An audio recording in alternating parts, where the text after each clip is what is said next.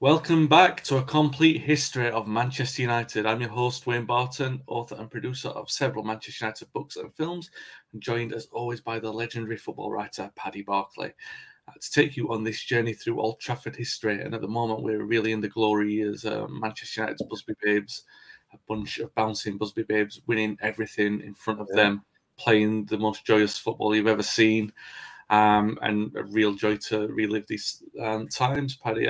If you're watching this video, please give it a like and subscribe. Join in the conversation in the comment section. If you're listening back on the audio podcast, please be sure to subscribe. Give us a review on the platform you're listening on. Last time, Paddy, we did look at the Busby Babes' first title winning season, 55-56, the second title of Busby, and the first major success of the Busby Babes. I think maybe it might be a good place to rewind the tape a little bit to the back end of the previous season, because we've talked a lot about Duncan Edwards' seminal performances in that campaign, but we forgot, I forgot to put in the notes that England won in West Germany, and this was the birth of the moniker Boom Boom Duncan Edwards. Yeah, absolutely. Well, this was West Germany were, as is more than once been the case for the Germans, they were the world champions at the time.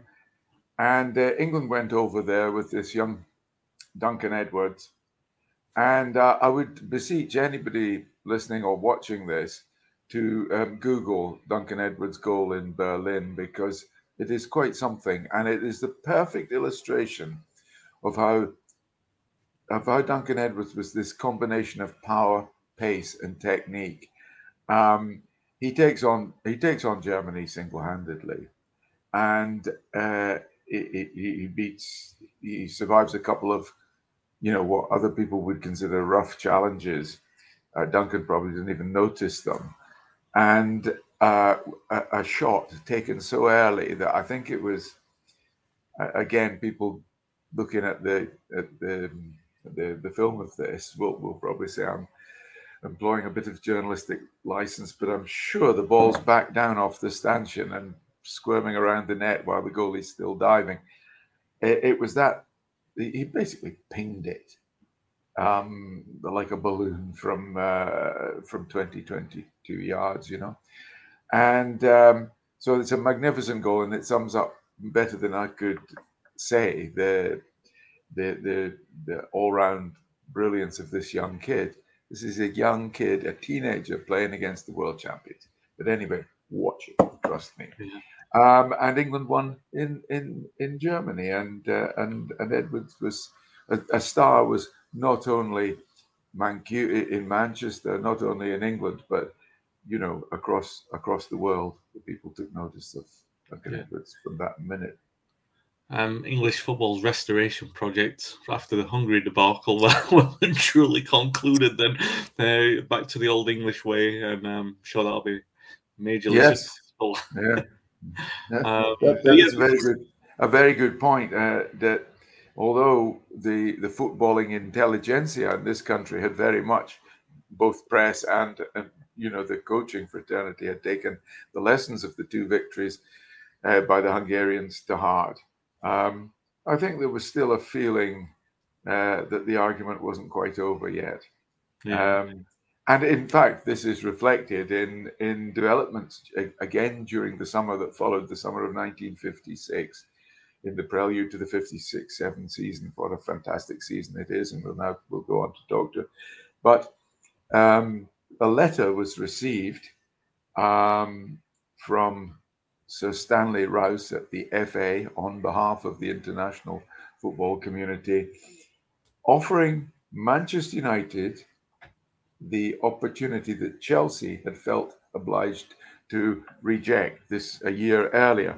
In other words, an opportunity to enter this newfangled European Cup.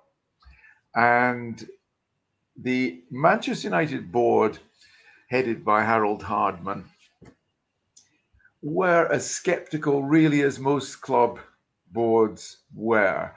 Bear in mind that the Football League in England, Alan Hardacre was by now the boss fully in control of events at Preston of the Football League, and he believed in reducing the size. I mean, he wasn't a complete Neanderthal man, as is often painted. He wanted a smaller, i.e., 20 club, first division, or Premier League, or call it what you will. He wanted 5 leagues of 20. And he wanted to fill in the fixtures lost by this reduction in size of the leagues by a new thing called the Football League Cup. And he thought that would be a way of encouraging teams to play under floodlights in midweek. But it would be for all 100, as opposed to 92 Football League clubs, rather than just the lucky one that was invited into the European Cup in this season, in this instance, Manchester United. And Manchester United board was, by and large, of the same view as Harold, as Harold. They thought this made sense. Busby would not, was like a dog with a bone about European football. And so he did what he proved himself on this occasion to be a very adept politician, because he went to the Football League, first of all, to find out exactly what their problem was with the European football. And this visit to Preston confirmed him in his view that it was not wanted. And so he then went down to London to see the FA, and in particular his old friend, Sir Stanley Rouse, who was now the equivalent of Alan Hardacre at the league. Knowing that, as is, for all I know, may still be the case, that the FA notionally is the senior body, although everybody knows that the big clubs hold the strength, particularly now. But in those days, the FA's seniority over the Football League was widely accepted. Busby went down, saw Rouse, got his facts right on that, and then said, knowing that Rouse was an internationalist, as indeed were others at the FA as opposed to the league, he said to Stanley Rouse, now let me just get this absolutely straight. Is there anything in your rules, in the FA rules, that would prevent Manchester United from accepting this invitation, regardless of the Football League skepticism? And Rouse simply said, no, there is nothing in the rules to stop you. Right, said Busby. We got back on the train to Manchester and went back to the board for his second meeting with the board on this issue, and said, look, I know your reservations about it, but we can make it work. We'll have to go back to Man City. Bear in mind, Manchester United don't have floodlights at this moment. Man City do. 1 or 2 other clubs do. Wolves, of course, put them in for these glamorous friendlies that we talked to in the last 2 episodes. But Man United hadn't got them yet. Bear in mind that the finances of Manchester United are still affected by the war, and plus the club was a wee bit tight with its money. But Busby said, look, if we have another season in this fantastic European Cup at Main Road, even after paying Man City rent, we will have enough to build our own floodlights in time for next season. So the board sort of, the best way of convincing a board is by convincing that the numbers stack up, and it worked. And Busby made the point that there would be enough left over once the floodlights had been erected to pay the players a bonus for playing in Europe. And at the third meeting of the board, it was agreed. Yes, United would defy the league, and with the FA's support, enter the European Cup. Their entry was accepted, and so Manchester United, this was to be the season that Manchester United already established as supreme in England. For the first time ever, the notion of a treble arose. Because if United could succeed in Europe, in other words, knock Real Madrid off their perch, which they'd ascended in the first tournament, followed by Busby very closely, in which they beat Stade Reims in France in the final. There was the chance now to knock Real Madrid off their perch on top of the glamour of the FA Cup and the honour of the Football League. So things were getting very, very exciting around Old Trafford as this 19 and Main Road as this 1956-7 season began. Yeah, it's absolutely worth noting, as I've said in previous episodes, that the Charity Shield was taken seriously. It was an October fixture this time round, as it had been in previous seasons. But it's worth noting, United win the Charity Shield, but as the season wore on and people start talking about the trophies they could win, the treble is the one that is mentioned. They don't mention a quadruple. Therefore, we say that the 1950s press deduced that the Charity Shield was not worth the count of a proper trophy. But that will not be the case for David Gaskell, who I'll talk about right now. So Manchester United were preparing for this game with Ray Wood in goal, their regular goalkeeper. And as we all know, when United get to any form of a final, they have goalkeeper issues. Ray Wood suffered injury in the first half. And I'm going to take the quote up from David Gaskell here, he was sharing digs at the time with Bill Whelan and Duncan Edwards. You remember that Duncan had moved in after the unfortunate episodes at Mrs. Watson's house. So I'll read David Gaskell's quotes. I got home from the ground after my day's work, and Bill and Duncan had already gone to the game. They'd gone to David Hume Golf Club before the match. I was having my tea and was still undecided whether I would go to the game. I couldn't drive. It would be a case of getting two buses. The landlord was going to watch it on the television. The landlord was a big United fan, and the landlady. I was going to watch it with him, but decided at the last minute to go to Main Road. I got there just before kickoff and managed to get in. A few minutes into the game, Ray Wood, our goalkeeper, got injured. Before I knew it, Bert Wally appeared on the touchline in front of me. I don't know how he knew I was there and said that I was wanted in the dressing room. So, at half time, Gaskell comes on. Edwards has been in goal for a little while, keeps a clean sheet. United go on to win 1-0 with David Gaskell making his first team debut at 16 years and 19 days, therefore becoming the youngest player in Manchester United history. After the match, Duncan Edwards intervened to help show that David Gaskell got his medal. So I'm going to take up the story again from Gaskell. He says, I was given a winner's medal after the game. I was a bit embarrassed by it, and when I got back to the dressing room, I saw Ray looking all forlorn, so I gave the medal to him. Duncan came up to me and said, no, that's effing yours, son. I didn't go back to Ray. I couldn't, but a few minutes later, Duncan came back to me and gave me a medal. I don't know if it was Ray's. I don't know whose it was. I was feeling pretty pleased with myself, but I didn't really know what to do as the rest of the lads were getting dressed in their club blazers and smart attire, and I just had the old T-shirt I'd come to the game in. I resisted their invitations to go out because I wasn't old enough to have a drink, so I went to the bus stop just outside Main Road. As I stood at the bus stop, some of the matchgoers were talking about how well that young goalkeeper had done. I couldn't, for shame, tell them it was me.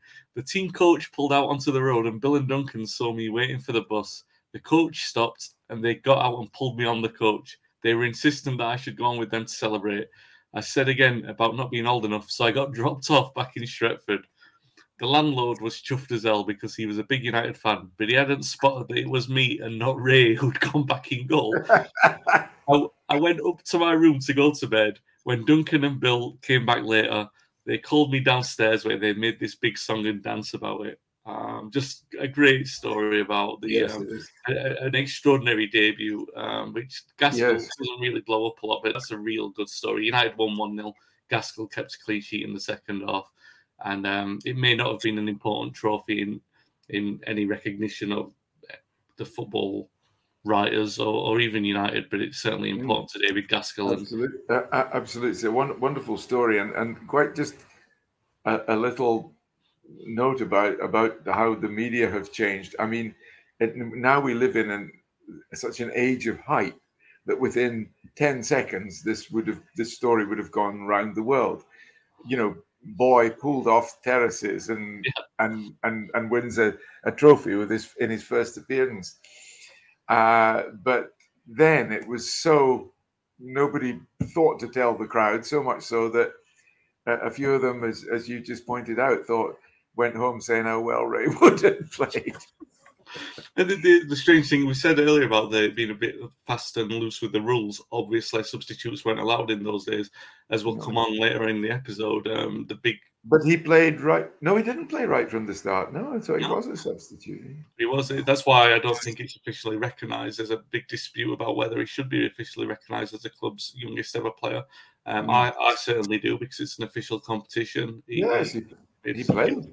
Full stop. Even though maybe United, in contravening the rules, should be stripped of one of their charity shields. Well, yes, exactly. If anybody needed a rap over the knuckles, which it would have been the club and not Gaskell. And it's amazing, really, that to have kept a clean sheet in what was in effect a cup final of sorts. Well, they could never take that away from him.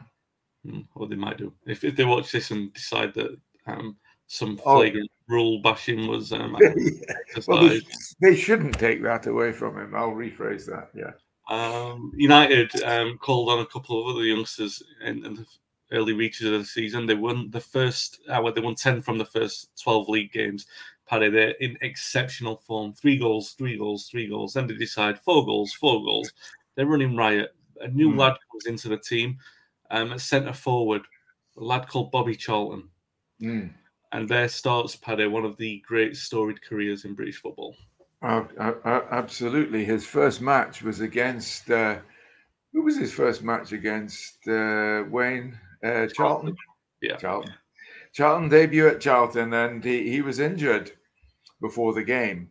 It was just about 5 days before his 19th birthday when the game was due to take place, and he was injured. He'd been away. You've mentioned, Wayne, in previous episodes, the effect of national service, not just on Manchester United, but on clubs. And Bobby Charlton was one of the young men doing national service in the military, and that meant he often missed training. And this was a case in point. On top of that, the monitoring of his niggle, which I think was a foot injury, was minimal because he was away with his army unit instead of training and being monitored at the club.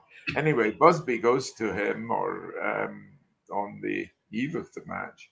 He must have returned from his unit on the Friday and says to him on the eve of the match, "Son, I'm putting you in.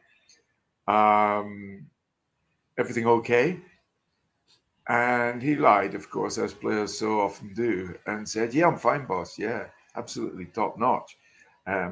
Thinking about that injury in his foot. But he went out, he played against Charlton, and it was 4-2 for United, I think. Yep. And Bobby Charlton scored 2 against Charlton. And each time it went in, he must have winced, he must have covered up his wince as that injured foot, took a whack from the ball. But anyway, a great career was born.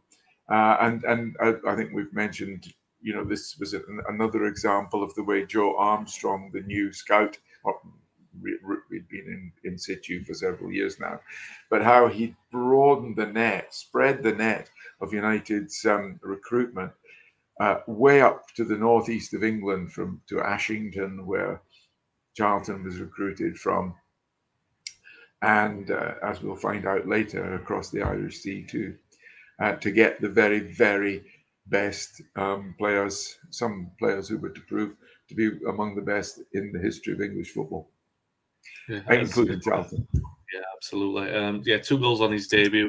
Very interesting sort of subplot. Well, not really subplot, because the England team was the main event.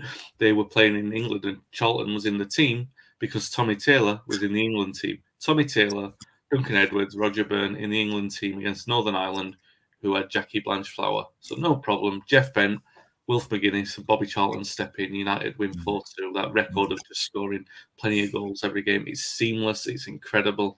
It's domestic bliss.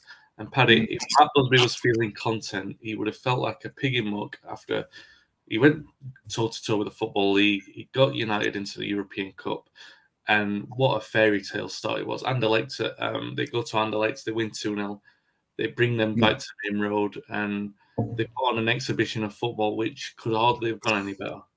Yep. Anderlecht, managed by an Englishman, Bill Gormley. and they'd been champions of Belgium for 3 years, so they weren't mugs. United, however, had proved that they were better than them by winning 2-0, as you say, at the Parc Astrid. And then they come back to Manchester, to Main Road, and I don't think anybody, even Matt Busby, expected what actually happened. 10 goals went in, including Dennis Viollet scoring Tommy Taylor's strike partner, you could say, scoring a hat-trick in the space of 13 minutes.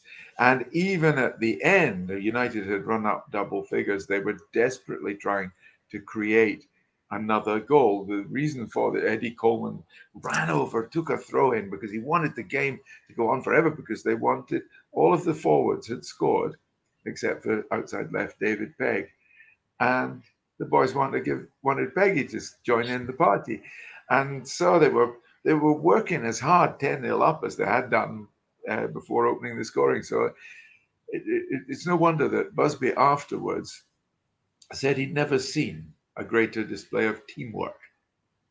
Yeah. And it was obviously creative teamwork. It was beautiful, and it reduced this very respectable Anderlecht side to ribbons, and for a 12-0 aggregate. So what a way to announce yourself to Europe.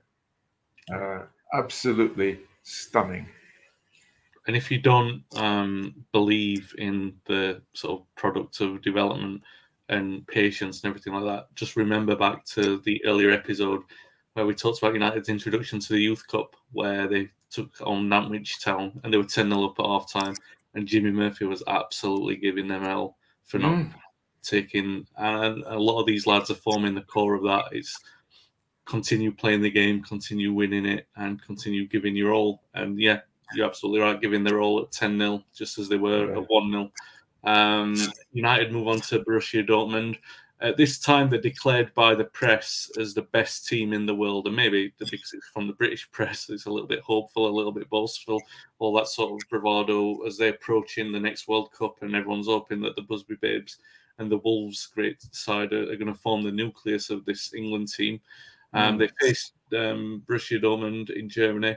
They go 3-0 up. They're very good. They look very slick, but they allow the Germans to come back into it with a little bit of complacency. And they go to Germany. They play on an icy pitch it's a really professional performance, actually. They draw 0-0. You just don't think of Busby's Manchester United in terms of 0-0s on an icy pitch on an icy midweek night in Dortmund, but that's exactly what they did. They did exactly what was required to get past this very highly rated Borussia Dortmund side. But if you think, yes, they can attack, they can defend if they have to, and when they score, they go on to go into double figures. This must be the perfect team, but no. According to the press, they weren't perfect. And the criticism in one piece was by Frank Taylor, a journalist who was to feature very prominently in United's later history. In the News Chronicle, he called them cocky. He said, he more or less said they believe in their own publicity.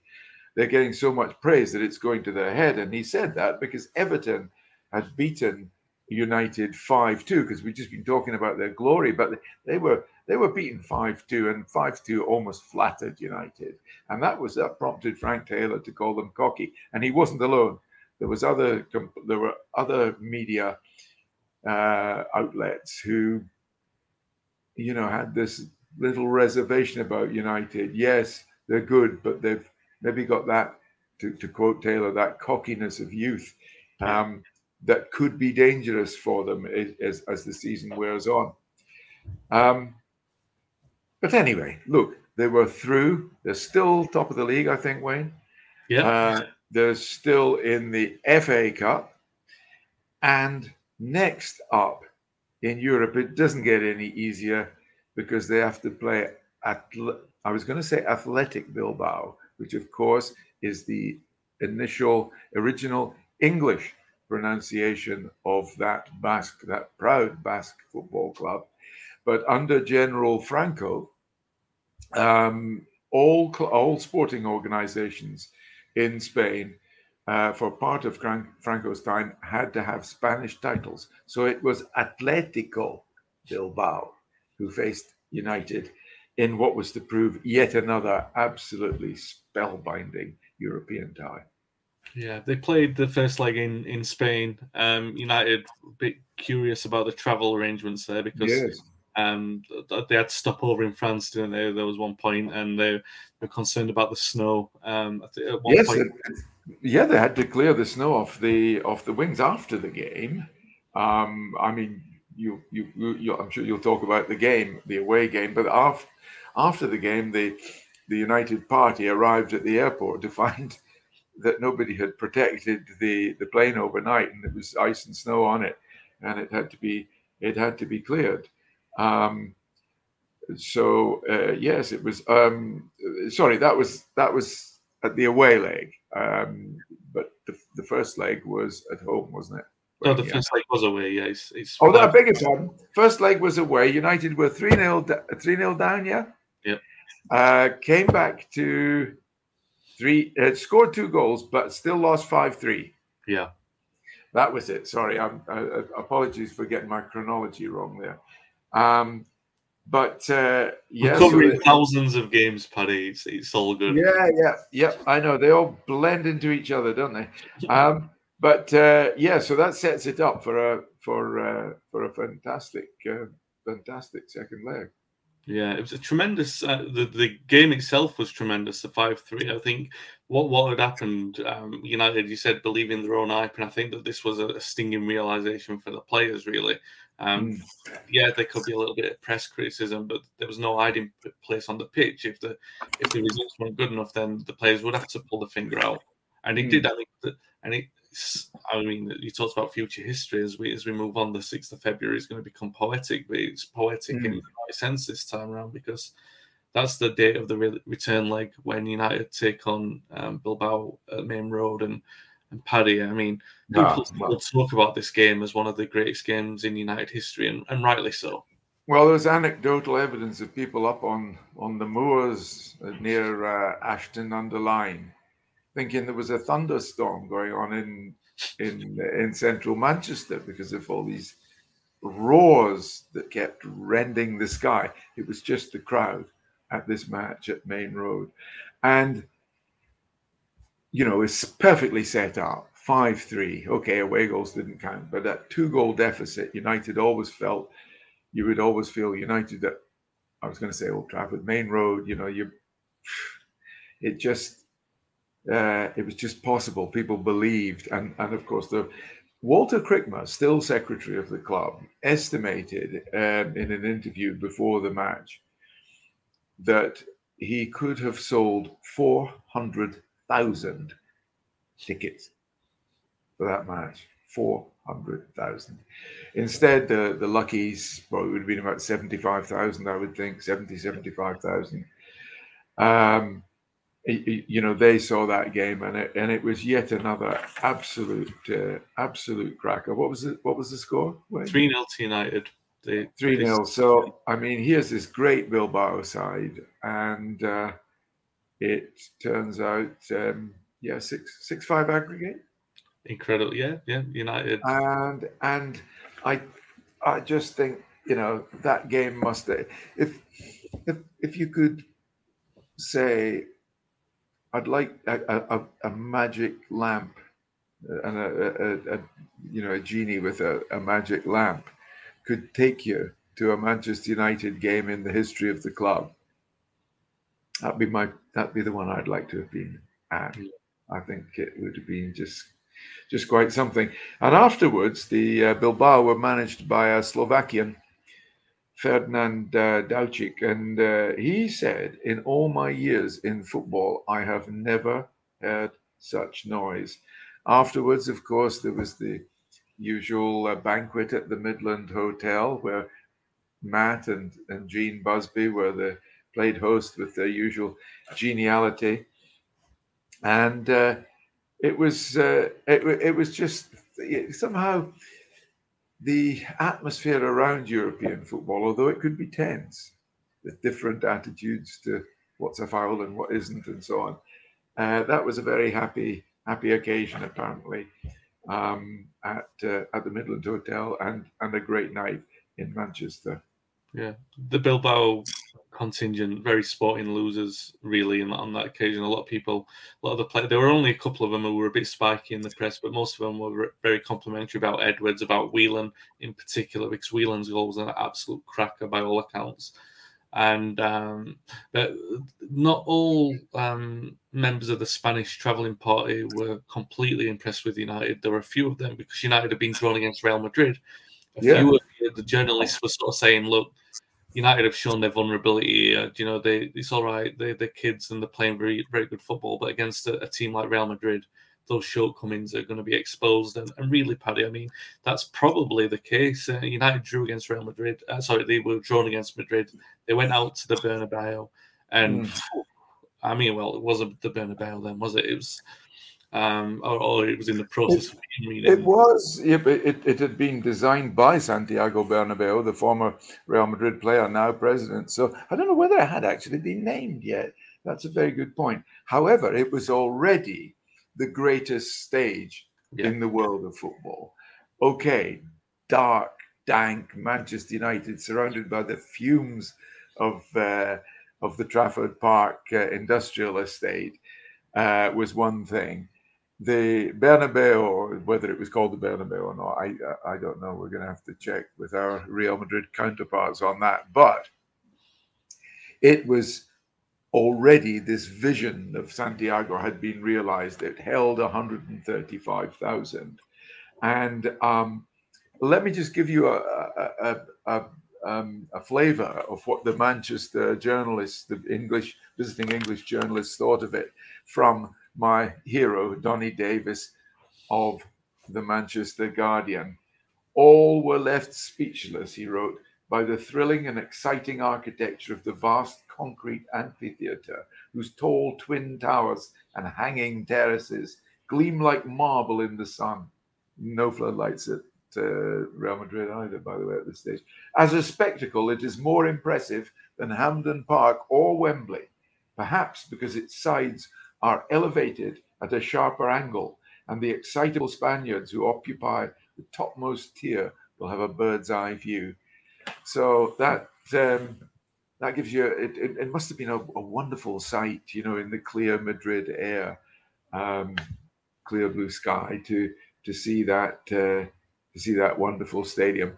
And the excitable Spaniards of Donny Davis's account were certainly satisfied, because although United came into the game, they had tactics which were to deal with Alfredo Di Stefano, who Busby already believed was the greatest player he'd ever seen, and who now was 29 at the peak of his powers, and such a player that he was allowed a free roll. Wherever he wanted to do, whatever he wanted to do, he did.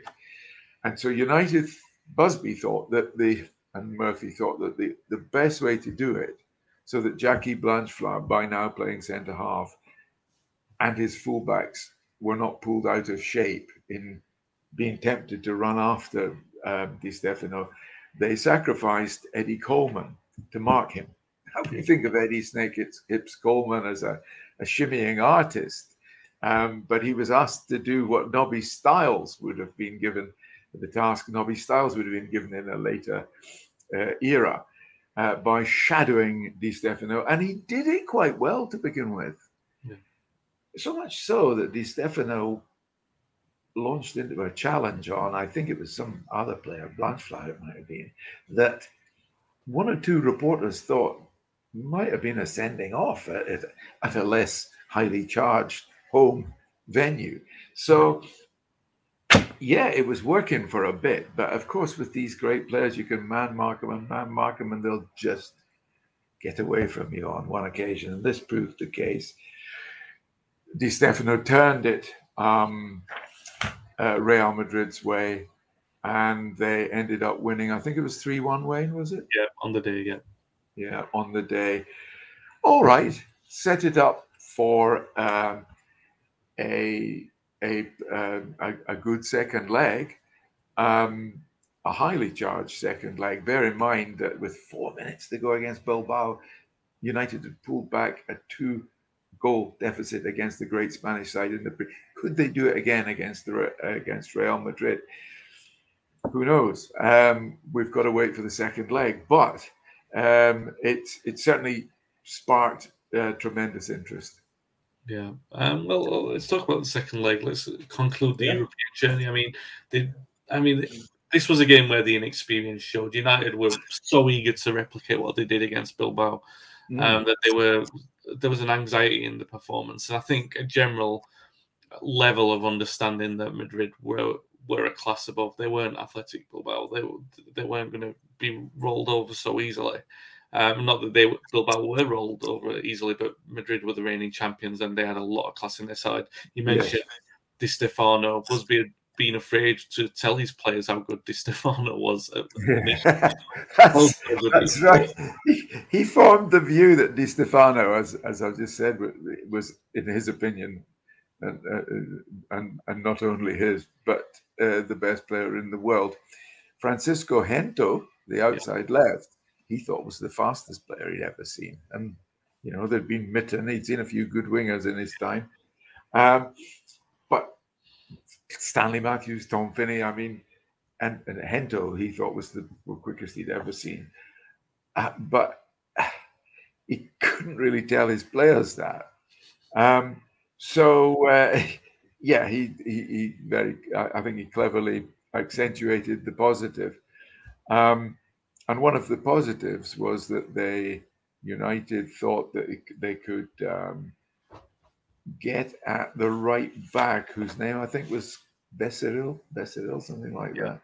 Anyway, Real Madrid were thinking ahead, and they took a player on loan from another club. You were allowed to do that in between legs in those days. And they found themselves a fullback who they thought would handle United's great wingers more cleverly, and they did. They prevailed at Old Trafford. Is there anything you would like to say about I beg your pardon, that Main Road? As God, it's not easy. This you've got to be sharp to narrate United's history. But how did the second leg go? It finished 2-2 as the game was closing out. United were behind. They levelled up, and Bobby Charlton scoring in the game actually. And it was a game where the inexperience showed, that sort of naivety, the anxiety of trying to pull themselves back into the game and making mistakes, which were punished. But it was quite funny. There was Busby sort of predicted Alex Ferguson in a way by, as United, as you say, pulled back 2 goals. And as the referee was getting ready to blow his final whistle, Busby was pointing to his watch and saying, "Come on, there's more time to go," as if another 2 minutes would have given United the 2 goals they needed. So it was that, again, it was an honourable exit. This is an interesting thing that in a book written by Ian Hawkey, a friend of mine, about Di Stefano, he talked about Manchester United maybe being not as good as they thought, compared with his great Real Madrid, and he said, Di Stefano said that the English players, and he must have been talking about the party at the Midland Hotel afterwards, they'd lost, but they were socializing and laughing with us. It showed that they were really good sportsmen. But if we had lost, it would almost certainly have come to blows. Go dancing, fine if you've won. But when we lost, nobody partied. Well, when you think about it, how would he know? Real Madrid had never lost a European Cup game. So there was no shame in United in having run them so close that Matt Busby was tapping his watch at the final seconds of the game. Yeah, the watch analogy is pretty good as well, because in the first leg, United's players have been presented with gold watches, and I think true. They were trying to. Well, maybe there's a bit of symbolism with Busby tapping the watch, but I think maybe the decent thing of returning the favour with the banquet, which obviously Busby was prone to do, as we've said, the end of that game summarised by Duncan Edwards. I mean, as Busby was tapping the watch, Edwards was motivated to think that there was still a game to win, and there really wasn't. The tie was over. They weren't going to come back. But Edwards was galvanizing the players. It was 2-2, and they got so frustrated with one of the defenders wasting time that they actually physically lifted him over the touchline as the game was wearing on. Charlton, there was a quote by Bobby Charlton who remembered being surprised by how ferocious Edwards had been in his competitive nature, and I think it's very it's representative of the schooling of Jimmy Murphy, saying that no fight was ever lost as long as the ball was on the pitch in a game to play. You still play to win and chase it. And as we'll come to see, that's very much part of United culture today. And I think that absolutely a good point to make about the character of Manchester United being formed during the Busby Babes era. There's just one other thing that historically we need to note about the banquet. Santiago Bernabeu, of course, was there, and he was very friendly with Matt Busby, so much so that, and this just shows what the reputation of Manchester United was, not just in England but throughout Europe. And he offered him the manager's job, because the manager at that day, Jose Villalonga, was due to retire at the end of the season. So Bernabeu said, it's yours. And it was Busby asked him to drop him a line. And because what he'd promised him, it's famous to this day, what he'd promised him. He said, in Madrid, it'll be heaven. No doubt thinking Busby would have clocked that beautiful blue sky at the stadium for the first leg. And he promised him a heaven on earth. And as the banners at Old Trafford say to this day, Manchester, he replied, I already have my heaven in Manchester. Something along those lines. And why not? Because United they got over those complacent moments to storm to the league, and obviously the disappointment of Europe was. I mean, they'd already won the league by the time the second leg in Europe against Madrid was played, and that's how dominant they were. It's interesting. Sorry, just another historical footnote we need to put in here. Just before the end of the European quest, Busby, in my opinion, invented squad rotation. Yep. Because there was a match against, was it Burnley, Wayne? And he dropped 9 and brought in 9, who, as we've already pointed out, such was the strength in depth, that he could drop 9 and bring 9 in because they won the game with the so-called second string, who were tremendous players anyway. Yeah. And so technically, or more than technically, this was a breach of Football League rules, which says you must always play your strongest team in every game. Now, the Football League to this day will overlook 1 or 2. Yeah. But a wholesale. But of course, they had no argument because United had played just as brilliantly with the 9 new men in. So that was just, I think that was the first incident of the squad rotation that during the Ferguson era became, textbook stuff. Yeah. But anyway, yes. So United still have, they're out of Europe, and they've won the league, but the season's far from over because the treble quest is gone, but the double's still on, isn't it? Yeah, I mean the league form as well. I mean they responded to every threat of complacency or setback. Even when they won big, like they won in Europe, there wouldn't be a flat game afterwards. They put in a good performance. There was a string of great performances and goals where they were scoring. No flat games, not really. I mean, United won 4-2 at Main Road. There was a great game there because City had started laying plans for Duncan Edwards. Basically, they were dropping deep to stop him rampaging through them, but he just said, all right, if you're going to give me the space, I'll just shoot from 30 yards, which he did, and United won 4-2. Edwards, again, influential against Arsenal in a 6-2 win. But you're right, Paddy. I mean, the FA Cup had been taken on significance. We've talked about the early exits and the embarrassments, the losing to Bristol Rovers and the like. United youngsters had something to prove. They wanted to get to the final. Most of them inspired by the 48 final, don't forget. They wanted to get to Wembley. Wembley was a showpiece occasion. A lot of them had never played there for the club, certainly. So early in the cup run, they have a game at home to Everton where the goalkeeper for the Blues is in magnificent form. But later on, Edwards carries the ball forward on one of those surges we've discussed so often, drives home a shot from 30 yards, which glides, by Tom Clare's account, a foot above the ground all the way into the corner from 30 yards. Which probably sounds about right if you were to look at Duncan's goal against Germany, as Paddy described earlier. And United charged to the final, get to the semi.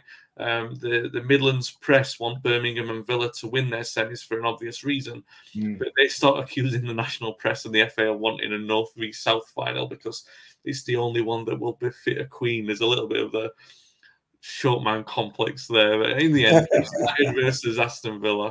And we talked about Jack Crompton's bad luck, and I talked about Ray Wood and Busby's bad luck with goalkeepers before the 1948 final and the Charity Shield earlier this season. Yes. But the more bad luck here, Paddy, and this time Busby's helpless. I mean, United have struck at very early. Yeah, this is when the game starts. But if I can just scroll back very slightly to the preamble to the game, because I can you sing, Wayne? Are you any good at singing? Not very well. Well, it's up to you. I might try, but all of the people listening and watching will not thank me for this because I'm completely tone deaf. But the fans going to Wembley, this is what they sang. If ever they're playing in your town, you must get to that football ground. Take a look and you will see. Complete it, Wayne. Football taught by Matt Busby. Matt Busby, Manchester United, a bunch of bouncing Busby babes. They deserve to be knighted. Now, that had been written. The Calypso had been popular in cricket because of the West Indies team. But there was an actor and composer called Edric Connor. And in 1955, in honor of Manchester United, he wrote that Manchester United Calypso. And so all the fans were singing that on the way to the 1957 FA Cup final for this team, which you see actually with a slight amendment. Must have been taken before the final for this team for their game against Aston Villa. Edric Connor, by the way, just a brief note before we move on from that Calypso. Edric had written it in 1955. It was the song that went with this cup campaign, but it lost popularity for some reason. And it was sung in pubs now and again, but it was only in the late 1990s, in the build-up to the treble, some 3 decades after Connor's death, that the strains became so evocative of the slopes of Old Trafford, as is the case now. So anyway, enough of that tone-deaf musical accompaniment from me.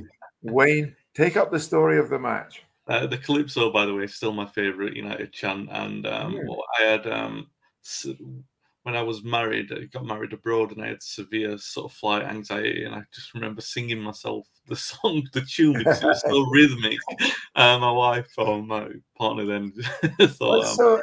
it's such a feel-good song, isn't it? It's so nice that... and it's very much redolent of the era in which the Busby Babes grew up, where they were popular not just among United fans but throughout the country, and it sort of sums up the generosity. There's nothing sort of nasty. There's not sort of anything about hating anybody else or anything like that. It's just a sort of celebration of football taught by Matt Busby. Yeah, no hint of any real malice here. It's 6 minutes into the game. McPaul and Peter McPaul and the Aston Villa striker goes charging in for a loose ball. takes out Ray Wood 5 minutes into the game, 5 minutes into an FA Cup final. Ray Wood is down. He's all over the place. He can't continue.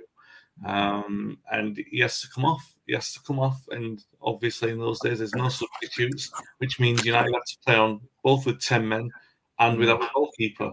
So Jackie Blanchflower moves from the half-back line. I mean, as you see on the image, for those who are watching the video, Mark Jones has got a nasty cut above his right eye, which is being tied up, and he's been in the wars a little bit, so he's not in the cup final team. Blanchflower is. Blanchflower playing in the centre-half position, but he has to move into goal. Duncan Edwards moves into the centre-back position, and you're basically losing him from the half-back line. And as Paddy was talking, very early on in this series, that is the crucial difference, because if you looked at the way that the teams were lined in the review or the match programme, you would say that there's probably no big difference, but you were losing Edwards from the midfield. It was profoundly different. It changed the shape of the United team and the balance of the United team. This is not to say that Aston Villa, and particularly McParland, now his challenge, which to this day, and we're speaking now in December 2021, to this day, Peter McParland swears that there was no intent, it was a fair shoulder charge, and that it was only because Ray Wood sort of pulled out at the last minute. That's absolute rubbish. Yeah. What happened that there was quite a big time lag between Ray Wood getting the ball secure in his hands. That didn't mean he couldn't be shoulder charged, by the way, and looking round, readjusting his position for where he was going to throw the ball next. And it was at that stage that McParland's follow-through took place.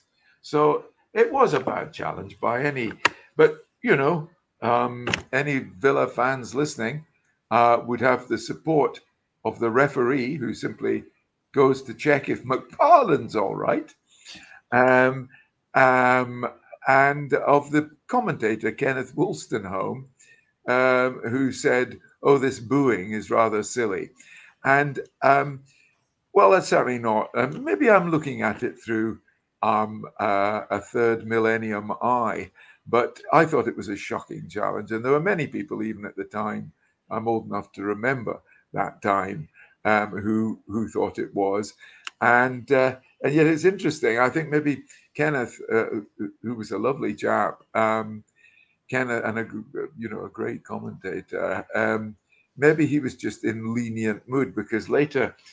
Not too much later in the game, Bill Foulkes made his feelings clear by whacking McParland, and Kenneth Wolstenholme's commentary was, "Well, it's been a real chapter of accidents today."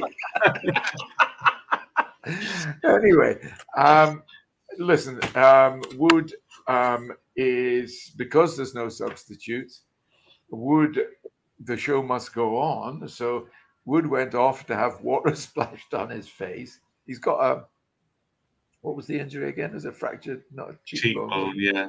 A fractured cheekbone. The Man City, Bert Troutman had actually broken his neck the previous year, and played on. And so Wood was as brave. He thought, well, yeah, and got the smelling salts, and all that, and at halftime, Manchester United, worked out that Wood still wasn't right, so they came out with 10 men. Paddy, before you get to that, let me read the quote from Matt Busby, which happened, which talks about Ray Wood's journey back into the first team in the FA Cup final. Yeah. He says, "Ted Dalton, the Manchester United physiotherapist, took a ball to the rear of the stadium where he tested Wood by throwing and kicking the ball to him." Obviously, the problem here being that Wood, they feared he was heavily concussed and didn't know where he was. So they were testing him out. So he tested Wood by throwing and kicking the ball to him. But Paul Ray saw no more than a couple out of every 6 balls sent to him. It was a depressing session staged on that deserted grass strip outside the packed stadium. But a young Cockney kid who arrived to take a look at the performance did relieve tension somewhat when he told Ray, "Look, mister, my mates and me have got a game just around the corner. You can come and play with us if you like." Unbelievable. Oh, that's lovely. God, it was the people's game in those days, wasn't it? And he finally came back, politely rejecting the boys' offer of an alternative game. And I think he went on to the wing, which was the sort of orthodox thing there. And Busby and Murphy told the men, just play to feet a bit more, take the pace out of the game, and maybe we'll get through. But McParland was destined to be the man of this match in more ways than one. He was a tremendous player, quick, a fast, goal-scoring winger in the mould of Cliff Jones of Tottenham and so on, who was to come a wee bit later. But he was a terrific player. Let's make that very clear. And he proved the match winner in this cup final, scoring twice in quick succession, possibly a hint of offside on one, but in those days there were none of these toenail measures that we're lumbered with now. And Tommy Taylor looped in a header from a corner, but the damage was done. And Aston Villa won the cup. Yeah. They talked about the disappointing aspects of United's performance, even accounting for the goalkeeper situation. I do think that Wood's return to the pitch probably unsettled United even more, because they settled on a 10-man shape, and then Wood completely disjointed that by being a passenger on that side, and it completely lopsided United's side. Edwards was seen as this was meant to be a showpiece occasion, and he was cited as a disappointment on the day. But I think when you watch that performance back, I'm not saying he had a man of the match performance, certainly not, but you can admire what he did. He moves into centre half, and he still tried to play like a left half. But I think the more pertinent point for Edwards at that point was that he was surely exhausted. He'd played 48 games for the club, a handful for his country, and probably almost as many army games. But United, they could at least look forward to that. That's true. And to reinforce what you've just said, I just noticed actually that I'd forgotten that Ray Wood was actually for the end of the game, when United were trying to claw back. They went back to sticking Wood in and hoping for the best, and going back to the original shape. And it was during that period when Tommy Taylor looped in his too little, too late consolation goal. So it's a good point that it almost certainly did have a material impact on the result. Yeah, but Edwards and others, their national service was now over. Obviously, some were still going through. It was a 2-year period for some of them. But United were looking forward to having him in particular fresh for the campaign, for the next campaign, and his teammates, and looking forward to what they might be able to do, because they were still very young. Edwards just turning 21 in the months to come, and it was probably, that fatigue was probably, and the age was ironically the only thing standing between them and a proclamation that they were the best British team ever. A lot of people are apprehensive to say that, because of the fact they had been a little bit complacent, because of the fact you've got players like Coleman and Violet who looked very sure of themselves. And I think the British press were like, oh, we don't really want to reward that arrogance by building them up too much. But I think the way that they were going, the way that they were achieving, it very much looked like you wouldn't be able to sort of deny that, because the achievements were going to come. Let's run through the squad statistics very quickly. We talked about David Gaskell's introduction to the first team in that Charity Shield. Gaskell went on to play 120 times for United, so he'll get mentioned again in this series. Not really an often discussed goalkeeper in United history, but certainly played his part, and one of the most eventful debuts of United history, really. Ray Wood at this point, the senior goalkeeper, 39 appearances in the league, 54 in all competitions. By the way, that was Gaskell's only appearance this season, because he thought he was fourth in line, and he was, because in front of him you had Gordon Clayton, who was the Youth Cup winning goalkeeper of 3 teams, basically. He's the youngster who came up on the train with Duncan Edwards. He made only 2 appearances for the club, both of them this season in draws with Midlands clubs towards the latter end of the season, Wolves and West Brom. It would not be he only makes 2 appearances, Gordon, for the club, and both in this season. But it wouldn't be the end of his association with the club. He returned as a scout in later years, always associated with the club. And even when he went into non-league football, he always seemed to use his United contacts to make sure that these non-league clubs had a heavy contingent of United players. Wherever you looked, there'd always be like a nucleus of them there. That was usually at the hands of Gordon Clayton, and a really nice man by all accounts as well. You've got Tony Hawksworth here, another of these youth team goalkeepers. And if Gordon Clayton's a victim of the bottleneck, then Tony Hawksworth most certainly is. Yeah.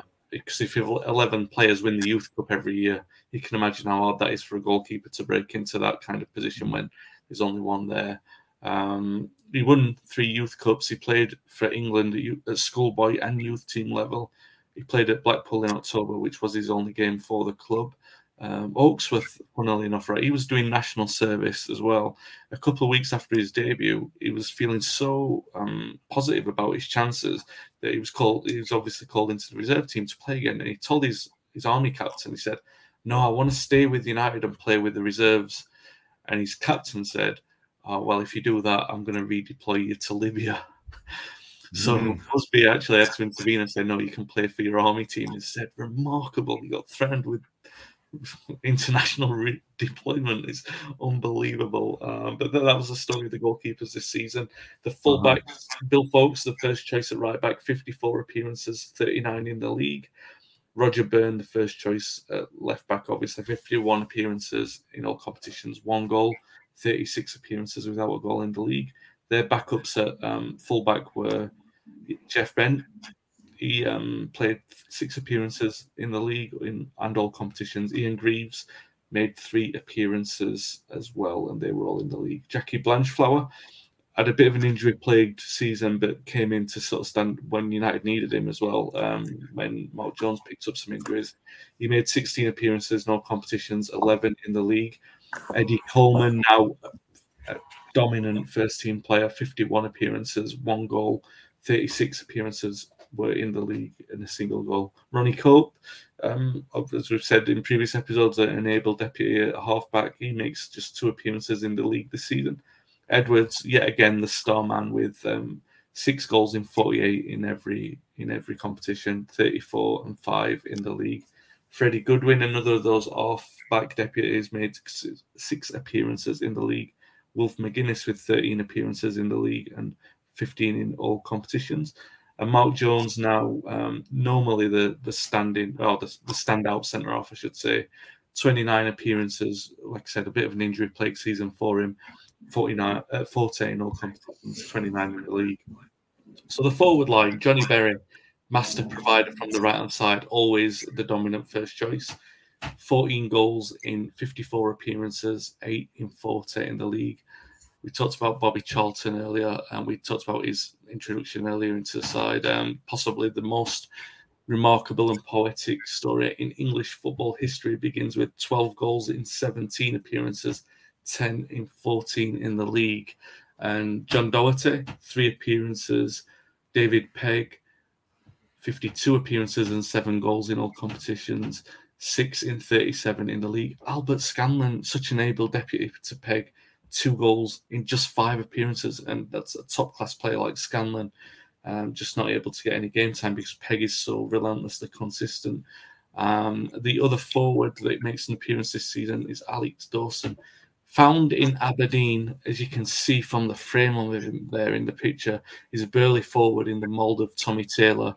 In the last 3 league games of the season, Dawson is given his first taste of senior action, scored in all 3 against Burnley, Cardiff and West Brom.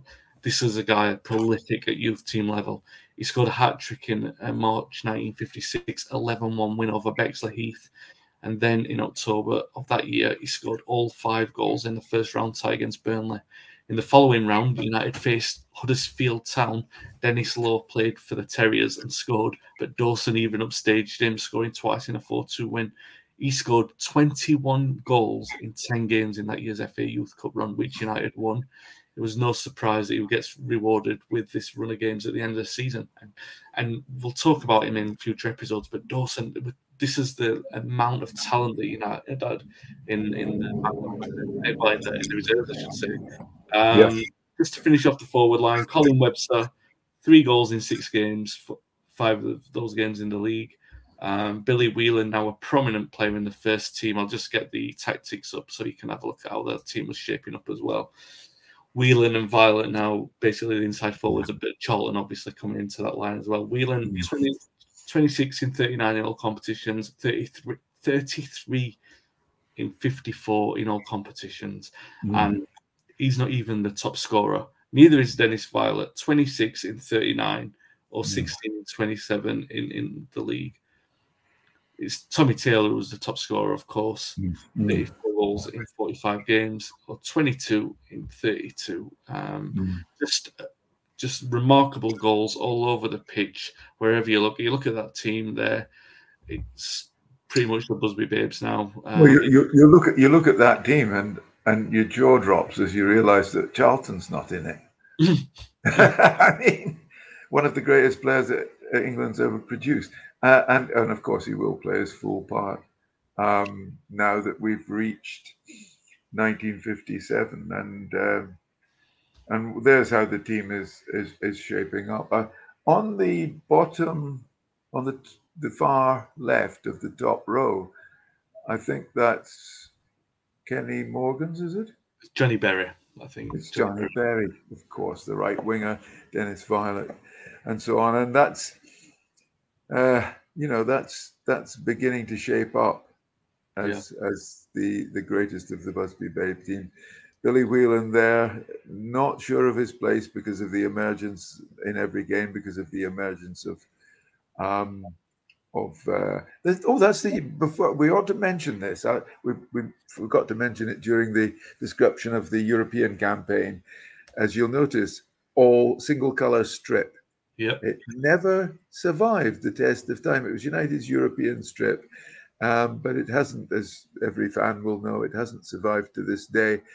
However, the changes to single colour strip made by Liverpool under Shankly and Leeds under Reevy were to last forever, well, as far as we know. But the United one, somehow the white shorts remained favoured from then on. Yeah. That team, 57 games this season, 143 goals. Remarkable. He scored over 100 of those in the league. And you talked about the colours there. That's obviously a change was coming in, first of all, for television, because they wanted teams to look more distinctive on television. This all red kit, which it is, although it looks like black and white there, it's all red.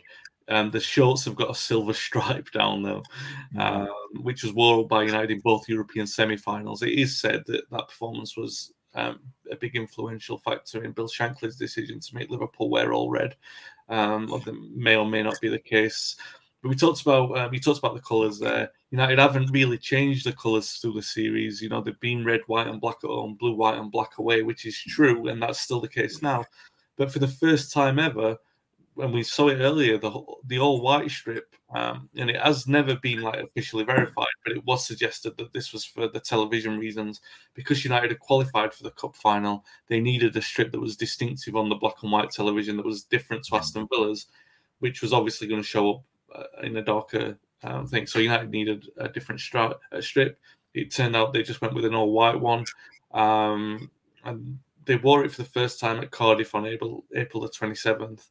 And as we saw on the image that we showed earlier, if you're watching the video version, you could see the press footage that they had showing off the new strip, which bore the Manchester coat of arms, which unfortunately was not very lucky for them, unfortunately.